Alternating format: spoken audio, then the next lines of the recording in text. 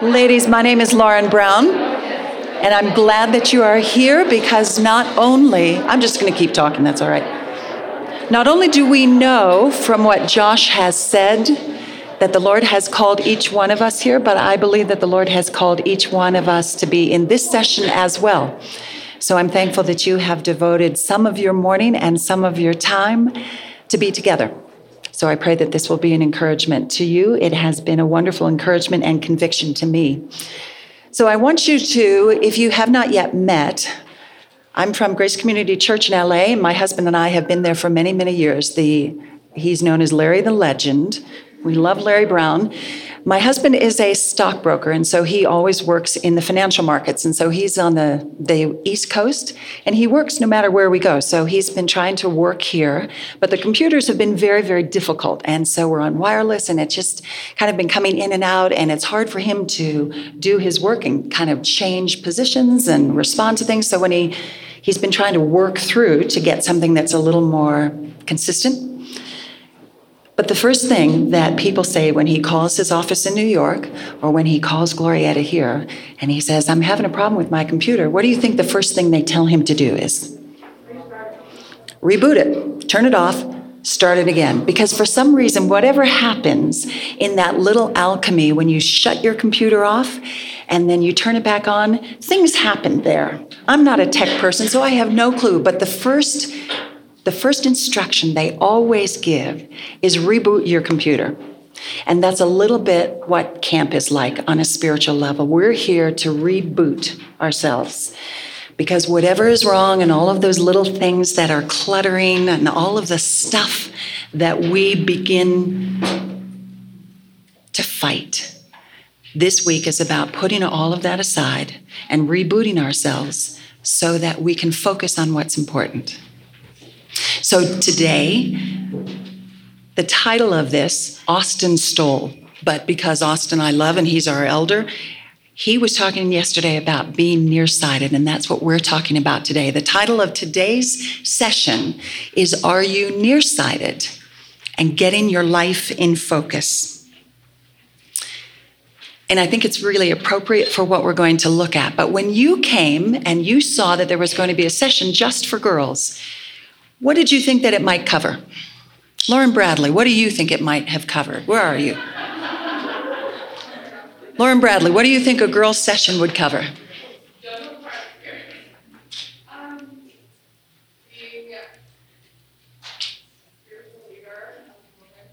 Okay, being a spiritual leader as a woman. What else? What would we cover when you think of topics that would be specific to us? What would some of those topics be? Mm-hmm. Okay, submission. What else? Biblical womanhood. Purity. What else?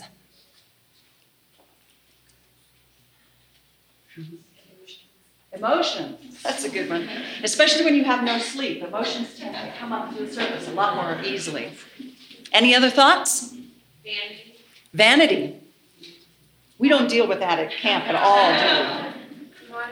Modesty. All of those things are specific to girls, are specific to women. And the Bible addresses all of those things. But we're not going to talk about any of those things today, because we're going to talk about some other things that underlie those issues. So before we begin, if you would just bow your heads and I will pray to open our time together. Father, we are thankful for the opportunity to be here, thankful to get away from our normal lives and responsibilities and to have the opportunity to sit under your teaching, to hear your word preached, to have time set apart when we can be in your presence, just you and us, to hear from you, to be still, to be quiet, to separate ourselves from all of those things that distract us so that we can learn from you. We thank you for this, Lord, and I pray that you would bless this time now. Help us to pay attention to what you have to say to each of us. May we put aside all of those other things that we are thinking about just to be in your presence and to hear from your word. We pray that you would be honored by this time, and it is for your glory. And in your name we pray. Amen. So, in preparing for this, I did my favorite research on the web, and I want to share with you some of the things that people in the world talk about teenage girls and what are some of the issues that teenage girls face. So according to one website, here are the 10 most common teenage problems for girls: appearance, education, dating, bullying, friendship, self-esteem, peer pressure, substance use, menstruation, and depression. From a different website, these are the most common problems that teenagers face. Some of them are the same, some of them are different. Self-esteem and body image, stress, bullying, depression, cyber addiction, drinking and smoking, teen pregnancy, underage sex, child abuse, peer pressure and competition, and eating disorders. So you can see that a lot of this is from the culture in which we live.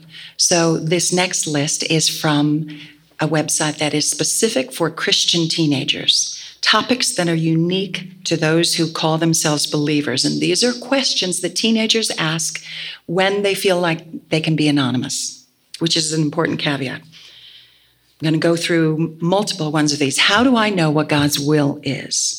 How can you tell what music is good and what's bad? What do you do if you have parents or siblings who are living the wrong way? They live one way in church and then another way at home. What do you do with your dad on the internet? How do you avoid wrong influences when you live with them? How do you take a stand with your friends? What do you do with a friend who's becoming rebellious? How do you separate bad friends without hurting them or making them think that you're stuck up? How can I be a witness with my friends and still be accepted? What's dangerous or wrong with being physical before marriage?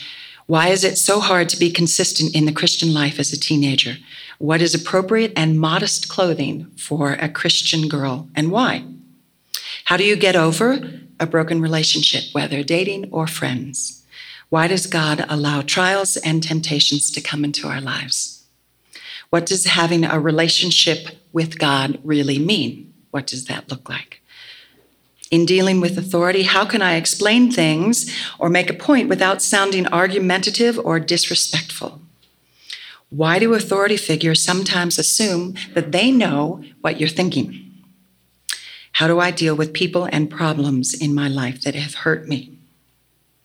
The questions and issues that these sites reveal are important, and they're important to think through because they're things that you face in today's culture.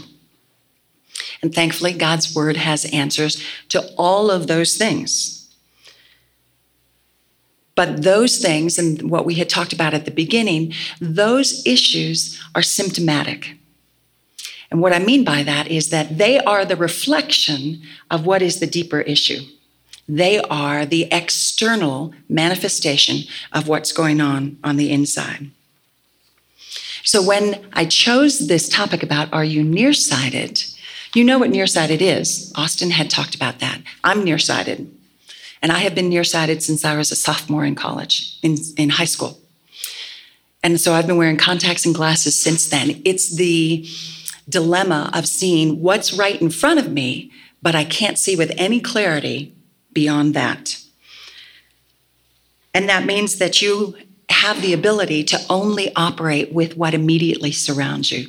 The Mayo Clinic, which is one of the premier medical clinics in the US, estimates that there are 50 million people who are myopic. And that's about 1 in 3 people who have that problem. And thankfully, that problem can be addressed, as it was with me, through prescriptions, through contacts, through glasses, through whatever. But I would wager, and I am submitting to you, that everyone in the world has spiritual myopia. And we have spiritual myopia because we see what is in front of us. And sometimes it's hard for us to take that long view and to say, what is God doing that maybe I'm not seeing? What is God doing in the big picture? And to get beyond what is right in front of me. We can become so enmeshed in our present circumstances and the trauma and the drama that we face with the little things that we forget that God is at work, and we forget that God is sovereign, and we forget that his plan is bigger than us, and his plan is bigger than our circumstances. That we allow the problems or the circumstances that we face to determine our contentment and to determine our happiness, rather than thinking and living with our eyes on heaven. But as my vision is corrected through a prescription and through direction, that problem, that challenge of not stepping back to see God at work can also be corrected. And you know the answer for that is in Scripture. And we've been exposed to that this week.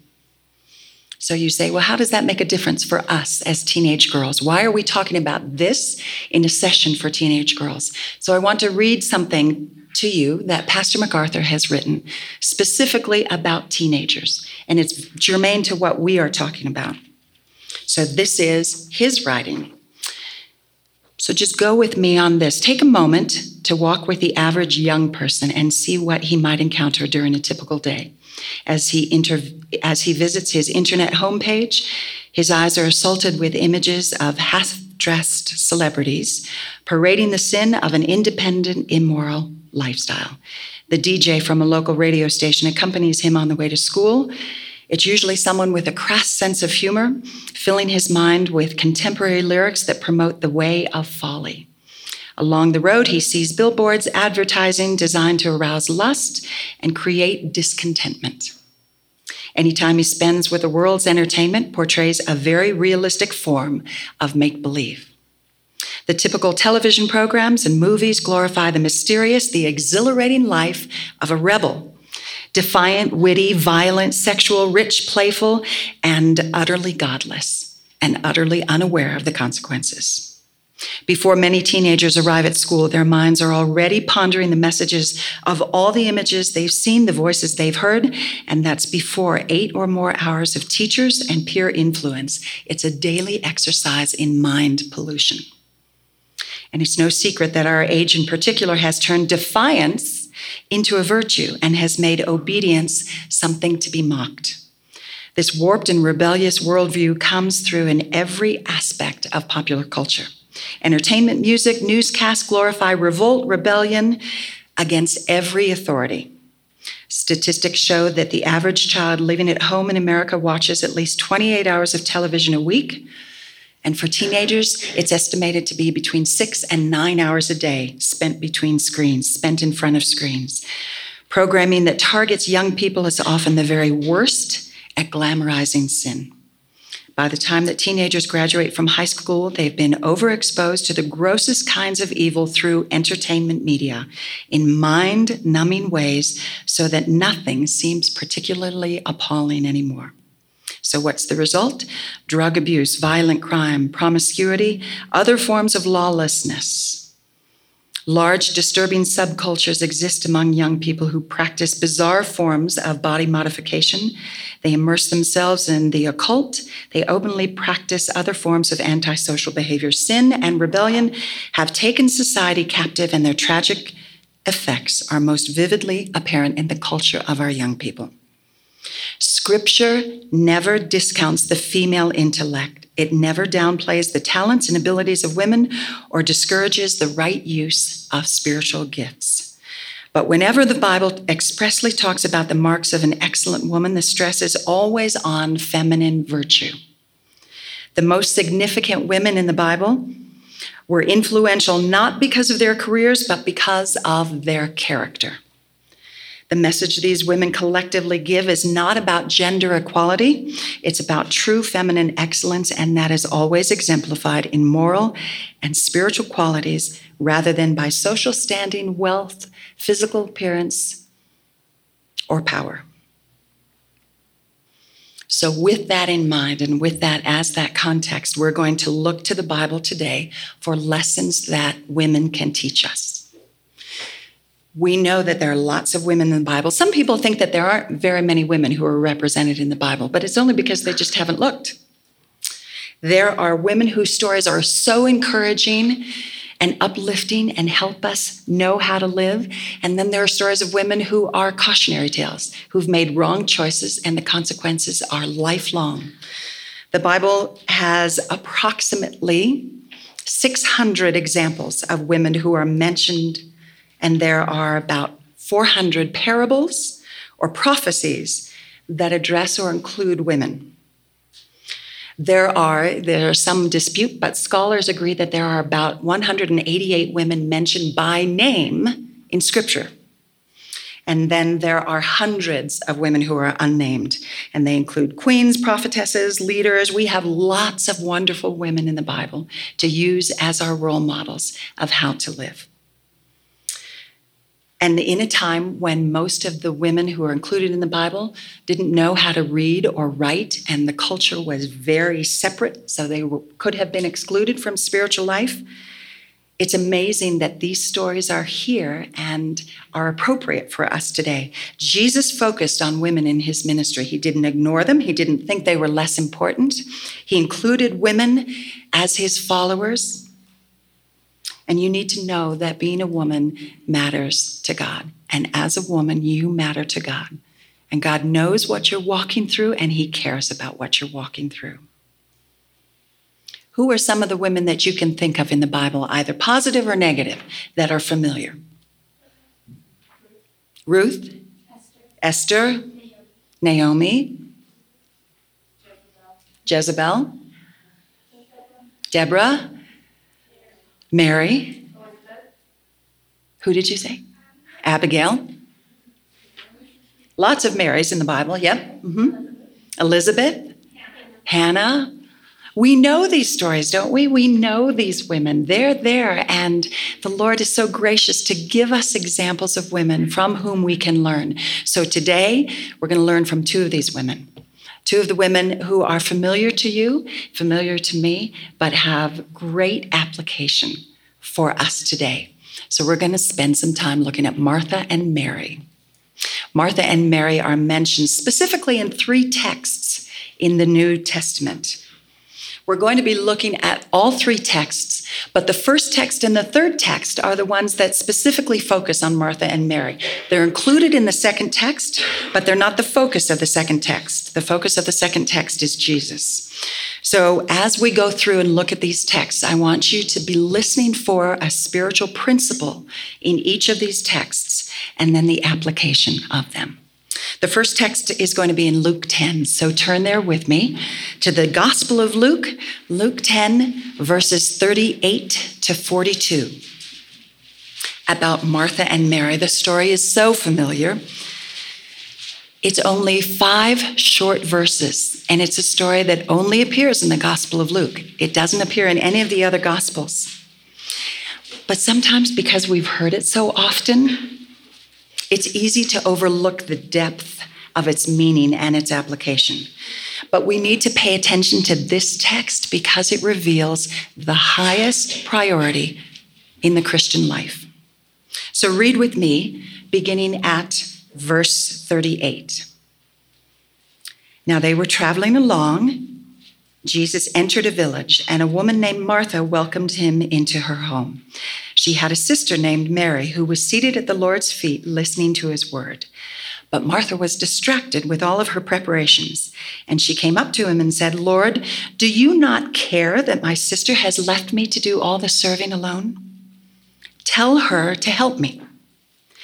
But the Lord answered and said to her, "Martha, Martha, you are worried and bothered about so many things, but only one thing is necessary. For Mary has chosen the good part, which shall not be taken away from her." This text took place several months before the other text that we will look at, and they portray Jesus and his traveling companions visiting what Luke describes in this text as the home of Martha in the town of Bethany. That's important because Bethany is about 2 miles east of Jerusalem. Bethany was a central destination that all of the pilgrims who were traveling to Jerusalem walked through Bethany to get to Jerusalem. So in his commentary, Pastor MacArthur speculates that these 3 siblings, Martha, Mary, and Lazarus, were young. So they could have been high school, teenage age. We think from the interactions with Christ that he treated them much as he would a younger sibling. helping them, caring for them, loving them. So the lessons that Jesus taught are profoundly practical for you as high school students. So even if you know this story, it's good to be reminded of the truth. It's good to get that spiritual reboot. It's good to remember what is that spiritual priority for us. Martha, you know, was a very conscientious and very considerate hostess. She was concerned about making sure that her guests were cared for. She was making sure that everything was perfect. She was caring for those who were visitors in her home. But you can see in this text that very soon she became annoyed with Mary. Martha felt that she was the one who was doing all the work, while Mary was doing nothing. And you can imagine that scene, that Martha probably was making noise in whatever room she was preparing the food so that she was trying to get somebody's attention. She was perhaps sighing so that somebody would hear that and notice that there was something going on. She may have walked through the room trying to catch Mary's eye, like, hey, you got to get this together. You know, you're blowing it here. I'm doing everything. Sadly, this describes me a lot of times when there are guests in my home where I feel like I'm trying to make everything perfect, and then they're just doing nothing. They're enjoying it, but I'm doing all the work. You see, the escalation continues. It starts small and it grows and grows and grows and continues to the point where Martha had no subtlety and no civility. And Martha complained directly to Jesus. Martha started well, but she lost her focus pretty quickly. Her servant's heart was tempered by her sinful response, and she was distracted. And she was thoughtless and disrespectful to Jesus Christ. She used words that were designed to hurt and surely to humiliate her sister in front of those other guests. Martha showed how easy it is for us to start well, but let pride corrupt us. Our intentions can be good, and then they are derailed. Martha was doing a good thing by caring for her guests. That's important to remember, because sometimes we just paint Martha as the evil person, the bad one who did everything wrong. Martha was doing a good thing by showing hospitality. But she lost the focus of her service, and her perspective became focused on herself. She became nearsighted by seeing what was immediately in front of her instead of stepping back to see what the Lord was doing and look at the big picture. She made a choice to not believe the best about her sister's motives, and she became resentful, bitter, jealous, critical, judgmental, and her unkind thoughts quickly escalated into words and actions. That happens to us all the time. In verse 40, look at that. Martha even questions Jesus' motives. She asks him whether he even cared. What bold presumption to ask Jesus Christ that. But don't we do that sometimes? I do. I question God about whether he really knows what's going on, whether he really is making the best choice, because I think I know what is best. That's that myopia of saying, I see these circumstances and I think I can handle this. So I question God just like Martha did.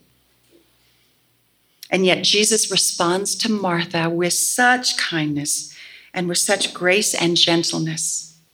He doesn't judge her for her presumptuousness or her callous disregard of her sister. Jesus doesn't agree with Martha, and he doesn't take her side. Look at the text. What does Jesus say? He rebukes her gently. He admonishes her. In verses 41 and 42, he says, Martha, Martha, you are worried and bothered about so many things, but only one thing is necessary, and Mary has chosen the good part, which shall not be taken away from her. The account in Luke ends there. So we assume that Jesus' words had a profound impact on Martha, as Jesus' words do all the time. Jesus got straight to the point. He got to the motive. He didn't address the circumstances. He got to the heart. And look again at the end of this text in verse 42 when Jesus says, only one thing is necessary. He's talking about priorities. What is better than everything else? And I want us to just briefly look at two other places in Scripture where the same language is used about one thing that is important. We're going to look at one Scripture in the Old Testament and one in the New Testament. In the Old Testament, turn with me to Psalm 27, verse 4. Psalm 27, verse 4. Remembering that context of priorities, of the one thing that is important. David says, one thing I have asked from the Lord that I shall seek. And what was that? That I may dwell in the house of the Lord all the days of my life, to behold the beauty of the Lord and to meditate in his temple. David's focus was on seeing God and meditating on him. David's focus was on knowing God and being in his presence. That was the one priority for David. Flip back to the New Testament, to the book of Philippians in chapter 3. It's the same language that's used. Philippians chapter 3 and verse 13. Paul writes, and this again is a familiar text. Paul writes, one thing I do. Again, we see the priority in his life, just as we read about the priority in David's life. One thing I do, forgetting what lies behind and reaching forward to what lies ahead. I press on toward the goal for the prize of the upward call in Christ Jesus. There is a laser focus in these texts. First with David, then Paul, then Mary. What did they seek? What was the one thing? It was communion with God. It was being in God's presence. Christ's words to Martha, only one thing is necessary. Mary has chosen the good part. Jesus is talking about the one most important thing for believers, and that's to hear God's word. It was spoken then by Christ, but it's heard today in the pages of Scripture. That's the foundation for all other spiritual duties and growth, and there is no substitute for it. Sunday sermons can't replace personal time in the Word. Wednesday nights at church can't replace personal time in the Word. Family devotions cannot replace personal time in the Word. Reading Christian books cannot replace personal time in the Word. Fellowship with other believers cannot replace personal time in the Word. And even prayer cannot replace personal time in the Word, but prayer flows from that personal time in the Word. There's a book called Spiritual Disciplines, and the author writes, in the Bible, we learn the ways and the will of the Lord. We find in Scripture how to live in a way that's pleasing to God, as well as best and most fulfilling for ourselves. So as we remember that contrast between Martha and Mary, they had completely different personalities. Martha was brash and active and out there, kind of like Peter. Mary, we know, was quieter, contemplative. They had very different ways of approaching life, but they shared one thing in common. And both women loved Christ. And even with the women that we see throughout the Bible, that is the common characteristic for women in Scripture, that who are noted as praiseworthy. These women have one thing in common. That is to love Christ. That's the consistent characteristic. And all of these women point to Christ. The Old Testament women had an expectation of Christ who was to come. The New Testament women, they lived Christ. Christ was beloved by them in the New Testament. So as we consider Martha and Mary, we have to remember that we can't be too harsh on Martha, because a lot of us are Marthas. Martha loved Christ. Her faith was real, but she neglected the needful thing, and she kept herself busy with lots of stuff. And that's what we do. We fill our lives with lots of things, with lots of screens, with lots of friends, with lots of distractions. And we can lose our focus and we can become unbalanced. And Jesus was so gentle in his admonition to Martha and reminding her that worship and fellowship with him was what was most needful. And that's what we need to do as well. We need to remember that service, even though service is good, that service for Christ should always come second to worship of Christ. So the principle here is that what we believe is more important than what we do. The Old Testament Jews wrestled with that balance of doing and believing, because you remember that the Judaizers in the Old Testament insisted on the ritual of circumcision. They said that circumcision was necessary for justification. They denied that faith alone was enough. They said it was faith plus something else. But that negates the entire purpose of the gospel, the entire meaning of the gospel, which is grace alone, by faith alone, in Christ alone. It's always grace. It's always the work done by Jesus. So the application for us is, what do we add to the gospel? What are we trying to add to Jesus's work? And then it'll be complete. Are you looking for your parents' approval?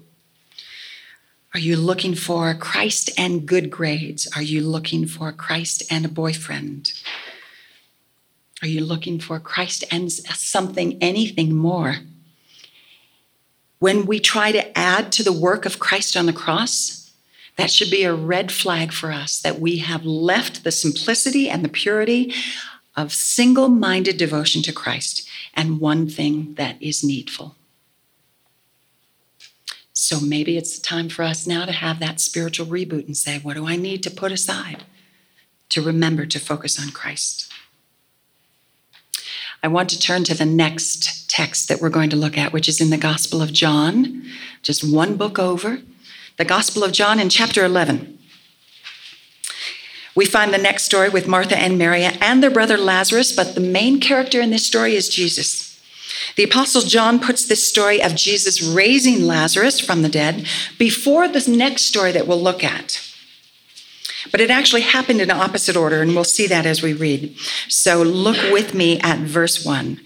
Now a certain man was sick, Lazarus of Bethany, the village of Martha and her sister Mary. It's interesting to note that the Apostle John expected his readers to be familiar with Martha and Mary. Even though they were very common names, there were a lot of women with those names, but John wanted to make sure that the people, his readers, understood who these women were. So he identifies their village as Bethany. And then he goes on to write in verse 2, it was the Mary who anointed the Lord with ointment and wiped his feet with her hair, whose brother Lazarus was sick. We're going to see that as our third text in John 12. But John wanted to make sure that his readers knew who Martha and Mary were, because that context was really important for what was to come. So we know that they're the same sisters who were in Luke's story of service. In verse 3, it goes on to read, the sisters sent word to him, to Christ, saying, Lord, behold, he whom you love is sick. But when Jesus heard this, he said, this sickness is not to end in death, but for the glory of God, so that the Son of God may be glorified by it. It's interesting to note that the sisters never said to Jesus, Lazarus was sick, Lazarus was dying. We don't have a record of that here. They only communicated that he was sick, his death was imminent. Note that they did not request anything specific either. But we know from the context that this family loved Jesus. Jesus loved them. They were in a time of intense, terrible sorrow and grief, and they were communicating with their friend Jesus to come to be with them. There's a lesson for us in how we communicate with God, not by suggesting what we want, the proposed outcome will be, not by telling God what should happen, but just saying, God, this is what's going on. They reached out to Jesus in their time of need for comfort, strength, encouragement, and that's the lesson for us as well. We can reach out to Christ in our time of need for comfort, for strength, for encouragement. Verse 4, look at that. It has an important point for us. Some would say it's the most important point in this entire story, which is, when Jesus heard this, he said, this sickness is not to end in death, but for the glory of God, so that the Son of God may be glorified in it. God's glory is the purpose of this miracle of Christ raising Lazarus from the dead. God's glory is the purpose of all things, of all details, big and small. Paul sums it up in Romans 36 when he says, "From him, through him, and to him are all things." The principle here is that all things work together for good. All things work together for God's glory. Romans 8:28 is a familiar text, and what peace and comfort can be found for us knowing that God's glory also is our good. And we need to remember that God does not design things or allow things that would be harmful for us.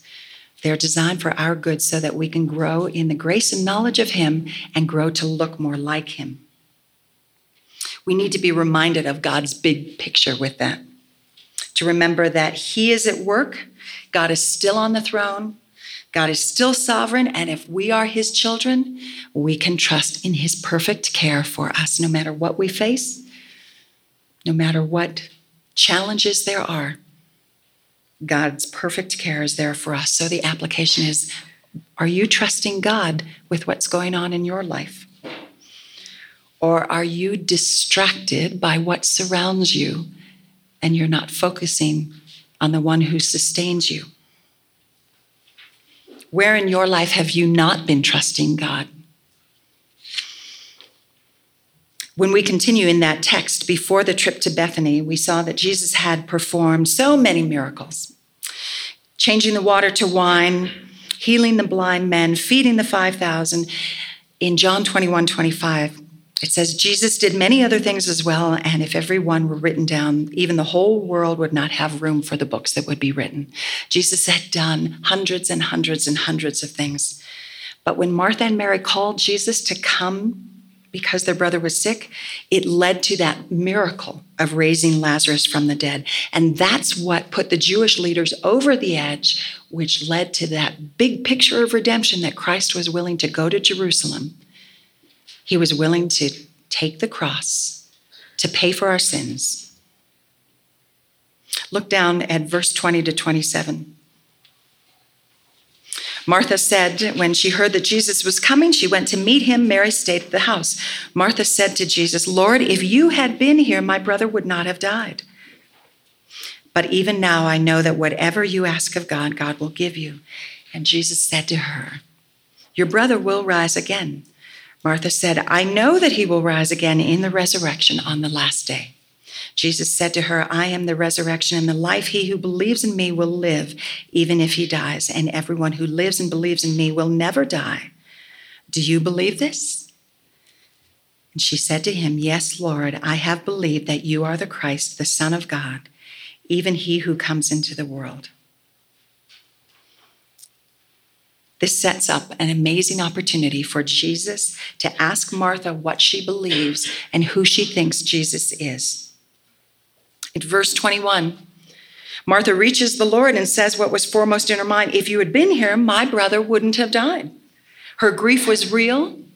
Her faith was growing. She says, even now I know that whatever you ask of God, God will give you.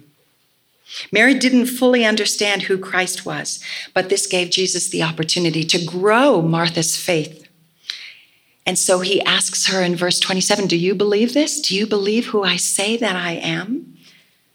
Do you believe that I'm the Messiah, the Savior? And she says in verse 27, yes, Lord.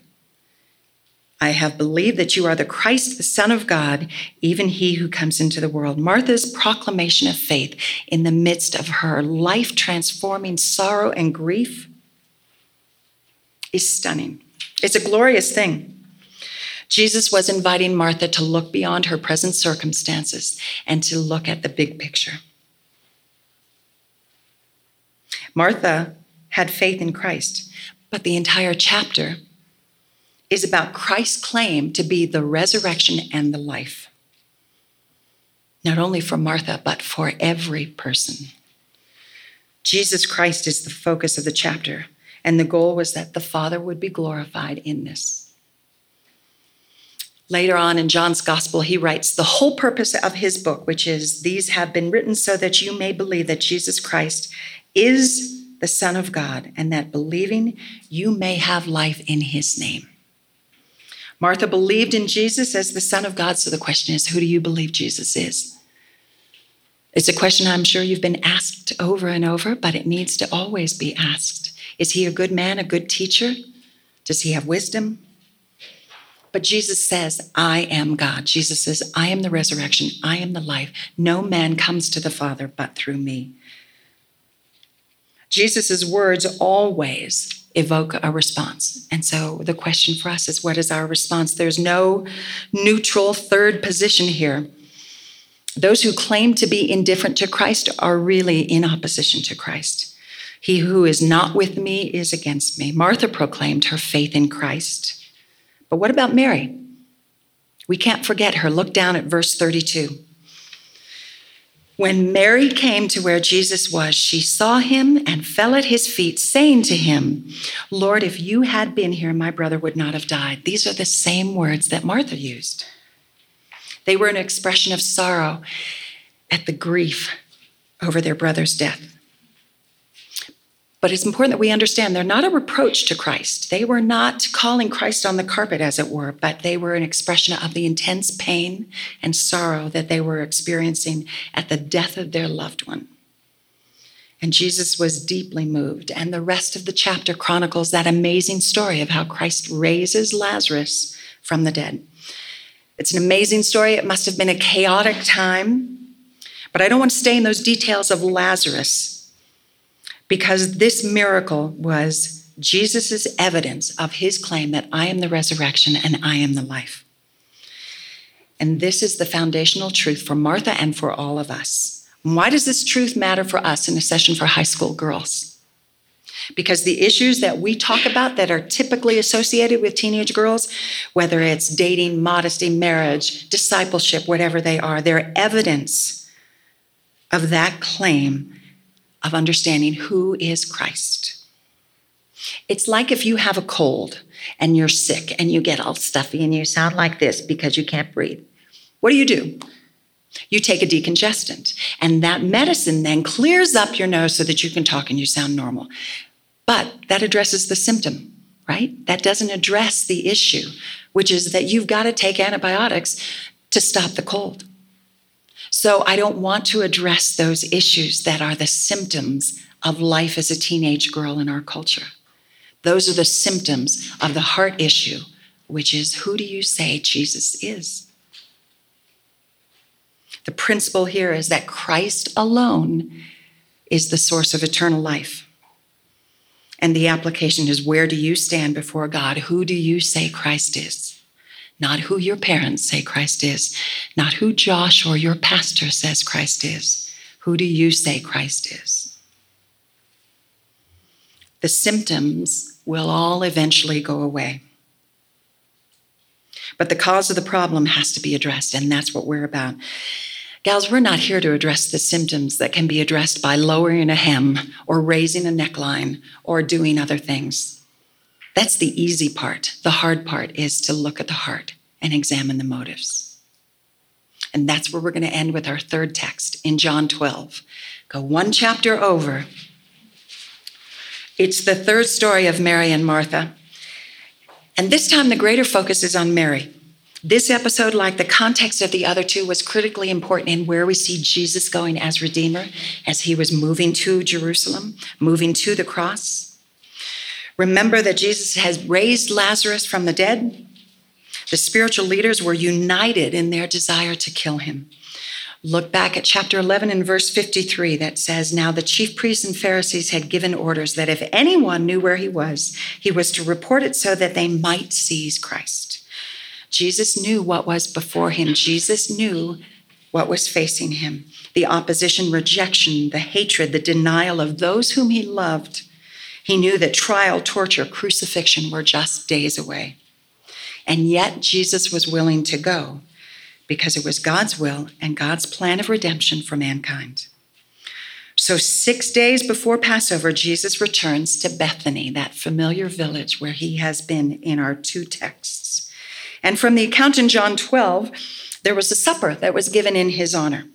Read verses 1-3 with me. Jesus, therefore, 6 days before the Passover, came to Bethany, where Lazarus was, whom Jesus had raised from the dead. They made him a supper there. Martha was serving, but Lazarus was one of those reclining at the table with him. Mary then took a pound of very costly perfume of pure nard, anointed the feet of Jesus, wiped his feet with her hair. The house was filled with the fragrance of the perfume. This context is that Martha and Mary had just seen one of Jesus' greatest miracles when he raised their brother from the dead. They heard the claim that Jesus made that I am the resurrection and the life. There is no eternal life apart from me. They understood that Jesus was God. They knew that the Jewish leaders were seeking to kill Christ, and yet their love for Christ was so strong in the face of all of the opposition. Their love for Christ was so compelling that they gathered together to host a supper to express their gratitude. Christ's claims always demand a response. And in this story in John 12 of Mary's anointing of Jesus, her response was a humble and a sacrificial act that expressed her love and her faith in Jesus as her Savior and as her shepherd. Mary took this pound of very expensive perfume. It was identified as pure nard. It's an oil that comes from a plant that is native to the mountains in northern India. That's part of the reason why it was so costly. It had to come a very long distance to get there. It was in a container of alabaster.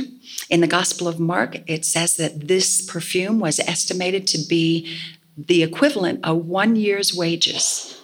And what did Mary do? She took all of what she had, all of what was most important, all of what was valuable. And she honored Christ and worshiped him through her act of humble submission, to kneel at his feet, to pour this oil on him and wash his feet with her hair. She not only gave from all of the material things that she had, but you need to understand that context as well, that in this culture, for a woman to be doing this in front of a man was just not acceptable. That was against their culture. She was willing to humble herself, to go against what her culture guidelines were, to once again be at Christ's feet as an act of worship to him. But again, let's not forget about Martha. So look at what Martha was doing in this text. There's only one reference to her in this text. And it says that the supper was made and Martha was serving. There's no other mention of her. But Martha's encounter with Jesus in the chapter that we just read, when Jesus had said, "Who do you say that I am? Do you believe this?" Her encounter with Christ changed her. The text doesn't provide any other details. But notice that unlike the story that we started with in the Gospel of Luke, when Martha was all angry and bothered, and it expressed itself in her words and her actions, in this recording in the Gospel of John, there's no record of unhappiness. There's no bitterness. There's no angry words. There is only the notation that she served. Martha no longer seems resentful of Mary's devotion to Christ. She doesn't complain. We can't miss the transformation in her life, in her speech, and in her actions. Christ changed Martha, and it made a difference in how she lived. So the question for us is whether Christ changes us, and has it made a difference in how we live? While Mary's response to Christ was humble sacrifice, kneeling at his feet, Martha's response was heartfelt service. She was doing what she knew how to do best. Her love and devotion were expressed the best way that she knew how, which was through serving. The principle here is that true love for Christ means giving him the best of who we are and of what we have. So the application for us is whether we are grateful for what God has given us, not the things only, but for who he is. Are we grateful for who Christ is? And how is that expressed in our lives today? All three texts reveal Christ, but the central focus for Christ is in John 11, in that middle text, when Jesus is Lord, Redeemer, the creator of life who conquered death, the one who proclaimed that he was the Messiah, the chosen one, So in the first text about Martha's work and Mary's worship, Jesus affirmed that his words bring eternal life. In the second text about raising Lazarus, Jesus reveals himself as creator and sustainer of all life, the one who was, who is, and who will be to come. In the third text about Mary's humble service, her sacrifice, and Martha's quiet service, which was quite a change, Jesus shows that he's worthy of all worship, praise, honor, and glory. So our question is, what's our response to Christ? This family knew Christ as Savior. This family knew Christ as Shepherd. And how do you know Christ? Sometimes we turn to Christ as our last resort when we have problems, and there are things that we need him to deal with, and we have a test and say, Lord, please help me with this. We find ourselves in bind with no other way out when we've exhausted all of our own possibilities about what we can do. Or do we say that Jesus is our Savior, our Shepherd, the Lord of our life, who cares about every detail and is just waiting for us to come to him? Only Jesus can raise Lazarus from the dead, and only Jesus can give us a new birth, cause us to be reborn again. His offering is eternal life, and our option is, what do we say to him? So what choices are you making today that will impact your life tomorrow and next week and the weeks to come and in the years to come? You can't wait until you're in the middle of hard times to think about who is God.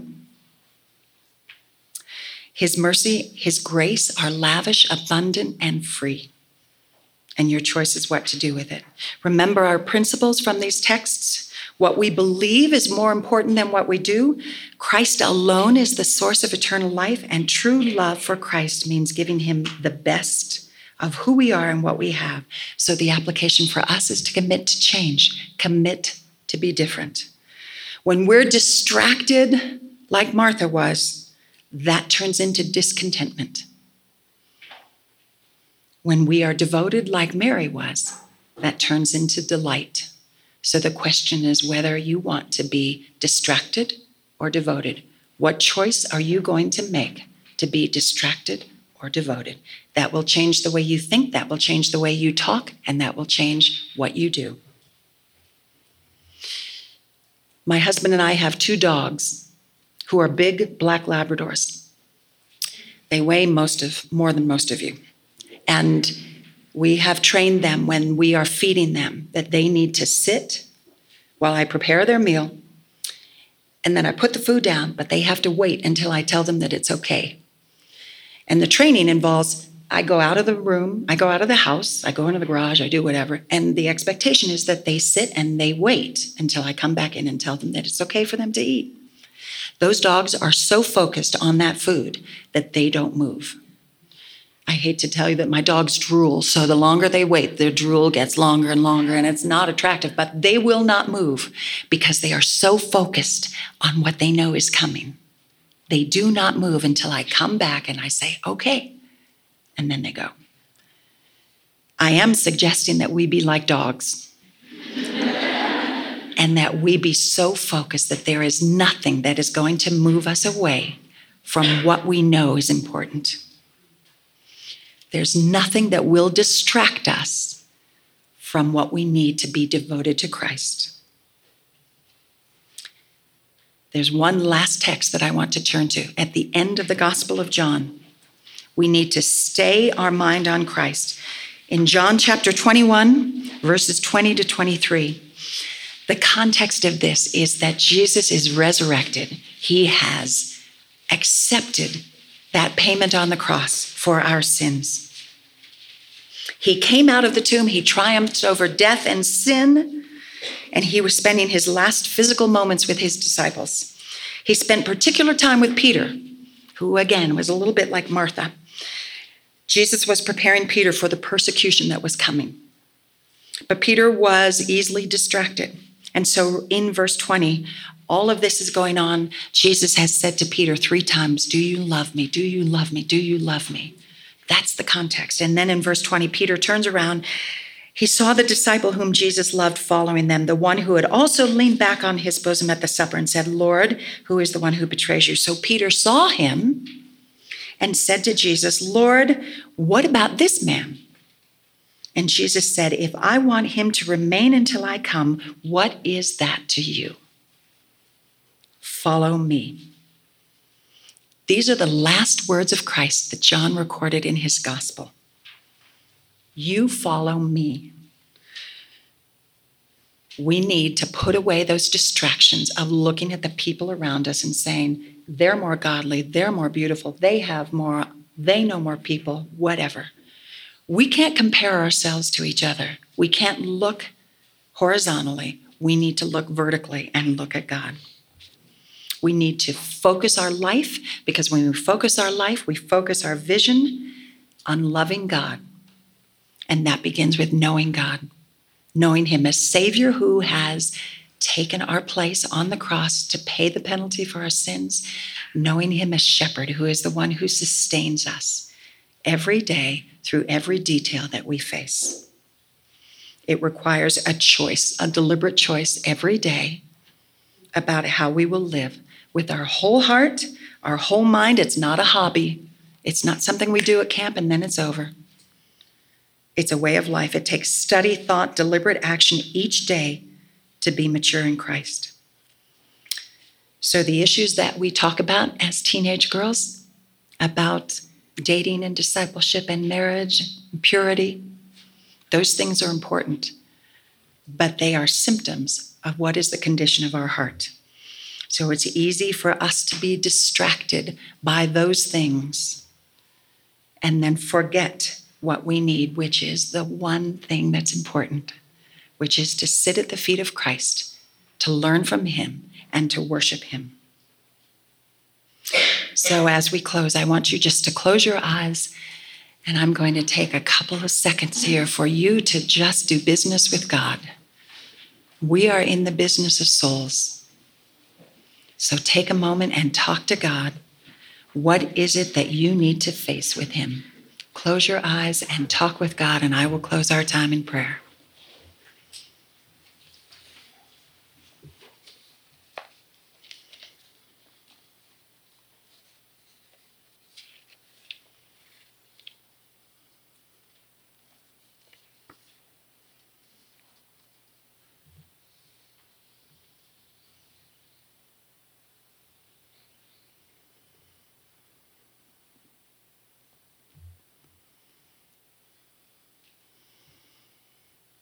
Heavenly Father, as we come to you humbled because we see the greatness of who you are and the reality of who we are. Forgive us, Lord, for having more focus on who we are than on who you are. Forgive us, Lord, for the sins that we love. Forgive us for holding on to what surrounds us rather than to clinging to you, the one who sustains us. Father, may this be a time when we look at our lives and we see what needs to be changed. We see whether we need to come to you, to come to the cross, to ask for forgiveness for our sins, to accept you as our Savior. We need to look at our lives and see what needs to be changed, what sort of spiritual reboot we need. We need to get beyond what immediately faces us, not to be so nearsighted that we only see ourselves and think of ourselves, but to look beyond that, to see the great and mighty and awesome God who created the world and sustains it. Father, we desire to be engaged in only the one thing that is needful, which is to know you, to love you, and to serve you. I pray for these girls today that you would work in their hearts, help us to be different. We know that when we hear your word, we are changed. May we go out now, changed people. May the world be changed because we serve you and we love you. We thank you for this time together, Lord, and may you be honored, may you be glorified by what takes place today. We ask this in your name and for your glory. Amen.